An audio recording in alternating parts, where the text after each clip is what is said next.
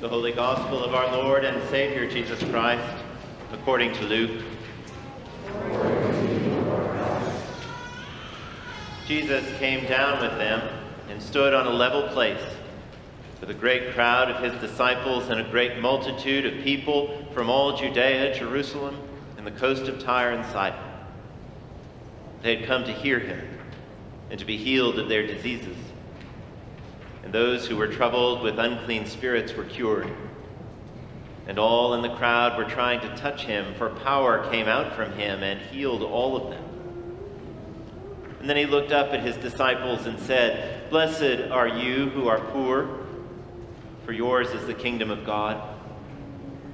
Blessed are you who are hungry now, for you will be filled. Blessed are you who weep now, for you will laugh. Blessed are you when people hate you, and when they exclude you and revile you and defame you on account of the Son of Man.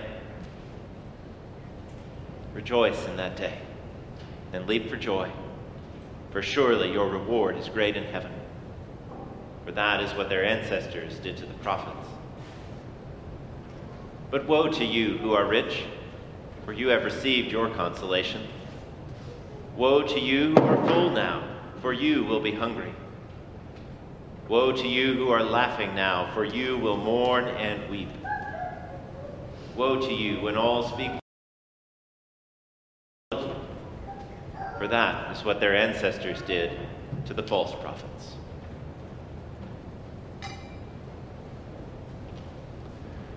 The Gospel of the Lord. Praise to you, Lord Christ.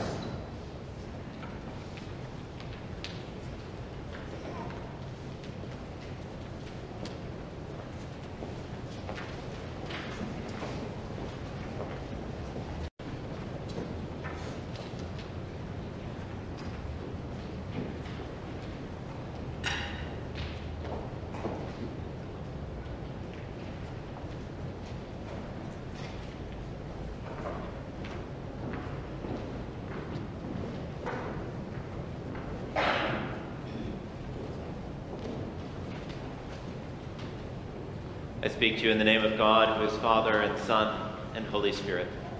Amen.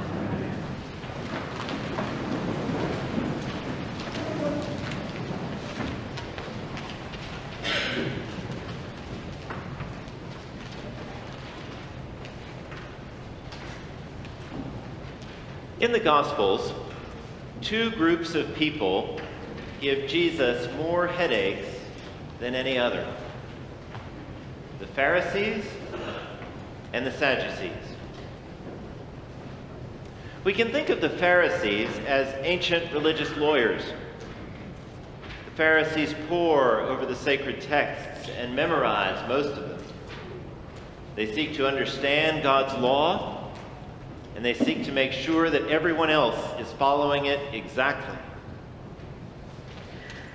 The Pharisees are undisputed experts in what God expects from his people and what people can expect from their God.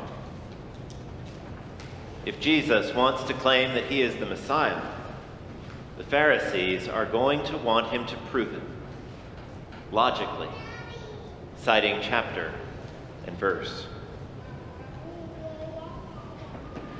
The Sadducees are a different lot.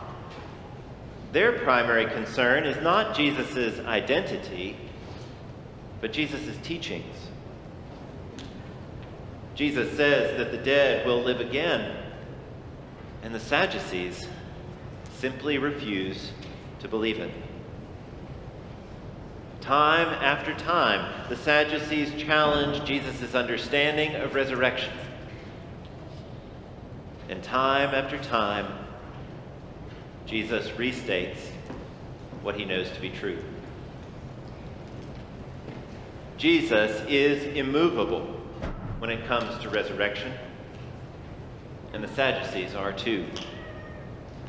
Jesus' teachings are not enough to persuade them. Jesus' healings are not enough to persuade them. Even Jesus' own resurrection was not enough to persuade the Sadducees. that new life was not only possible, but was available to everyone as a free gift from God.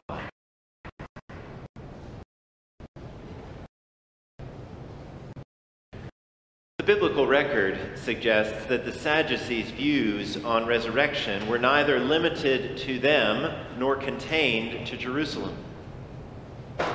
In this morning's reading from 1 Corinthians, St. Paul responds to an argument that the Sadducees would have found very familiar. With the logic of a Pharisee and the zeal of a convert, Paul responds to those in Corinth who say there is no resurrection. If there is no resurrection from the dead, then Christ has not been raised. And if Christ has not been raised, then our proclamation has been in vain, and your faith has been in vain. As if that language were not strong enough, Paul goes on. For if the dead are not raised, then Christ has not been raised, and if Christ has not been raised, your faith is futile, and you are still in your sins. And then also those who have died in Christ have perished. Why do you suppose Paul gets so worked up over this question of resurrection? Who among us has never wondered if Jesus' resurrection really happened in exactly the way that the Gospels describe? Who among us has never considered the Sadducees' perspective, never wondered if death might actually be the end? Paul responds so vehemently on the subject of resurrection because the Christian faith cannot exist in the absence of resurrection. God came into the world so that he could reconcile the world to himself. As St. John puts it so famously in his gospel, God so loved the world that he gave his only Son so that everyone who believes in him may not perish, but have eternal life. As long as earthly death continues to exist, and as long as God's goal is eternal life for us and him together, then there must be a means by which we can escape death. In the absence of resurrection, the billions of people who have died in faith have simply ceased to be. In the absence of resurrection, the martyrs died for nothing. This is why Paul refuses to accept the idea. This is why Paul says to those who do not accept the possibility of resurrection, if for this life only we have hoped in Christ, then we are, of all people, the most to be pitied. Or, as it is rendered in the Venerable King James, if in this life only we have hope in Christ, then we are, of all men, the most miserable.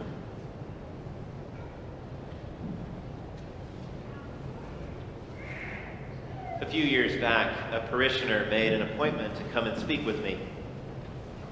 All he told me in advance was, "I want to know where you stand on a very important question."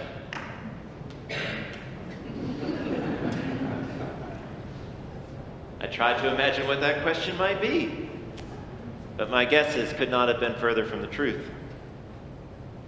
I prepared myself to offer a thoughtful comment on any number of issues that were facing the church and the society at the time. But my friend's question did not relate to any of them. Sitting in my office, he asked, "Do you believe that the resurrection is literally true?" His question caught me by surprise.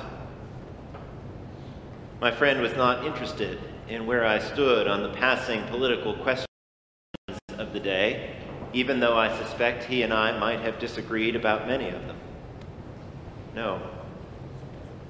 He wanted to know my answer to the question that undergirds the Christian faith's answer to every other question.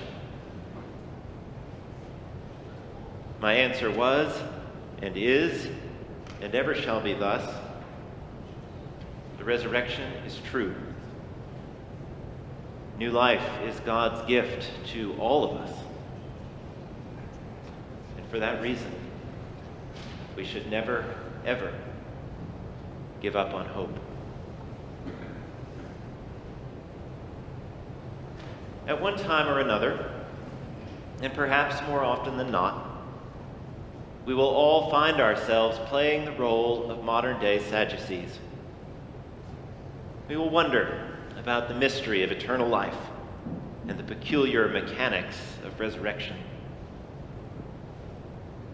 In those unsettled moments, we may be able to find some short-term intellectual comfort by choosing to see resurrection as something other than what it really is. In those moments, we may be able to simplify some of the world's overwhelming complexity by explaining away resurrection's mystery, or by saying that the biblical stories of resurrection are merely metaphors and hyperboles. But in those moments, in those unsettled moments, I pray that we will choose another path, a harder path, a more mysterious and windy path. In those moments, I pray that we will find the strength to choose to believe the radical, supernatural, and even fantastical truth that the God of all creation came to live with us, so that one day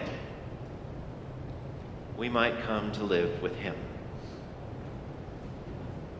This truth is the good news of the gospel. This truth is the message of the martyrs. And this truth can provide a limitless supply of hope for our future. Live as resurrection people, my sisters and my brothers. Live as resurrection people, comfortable with mystery, filled with hope, and confident of eternal life with God. Amen.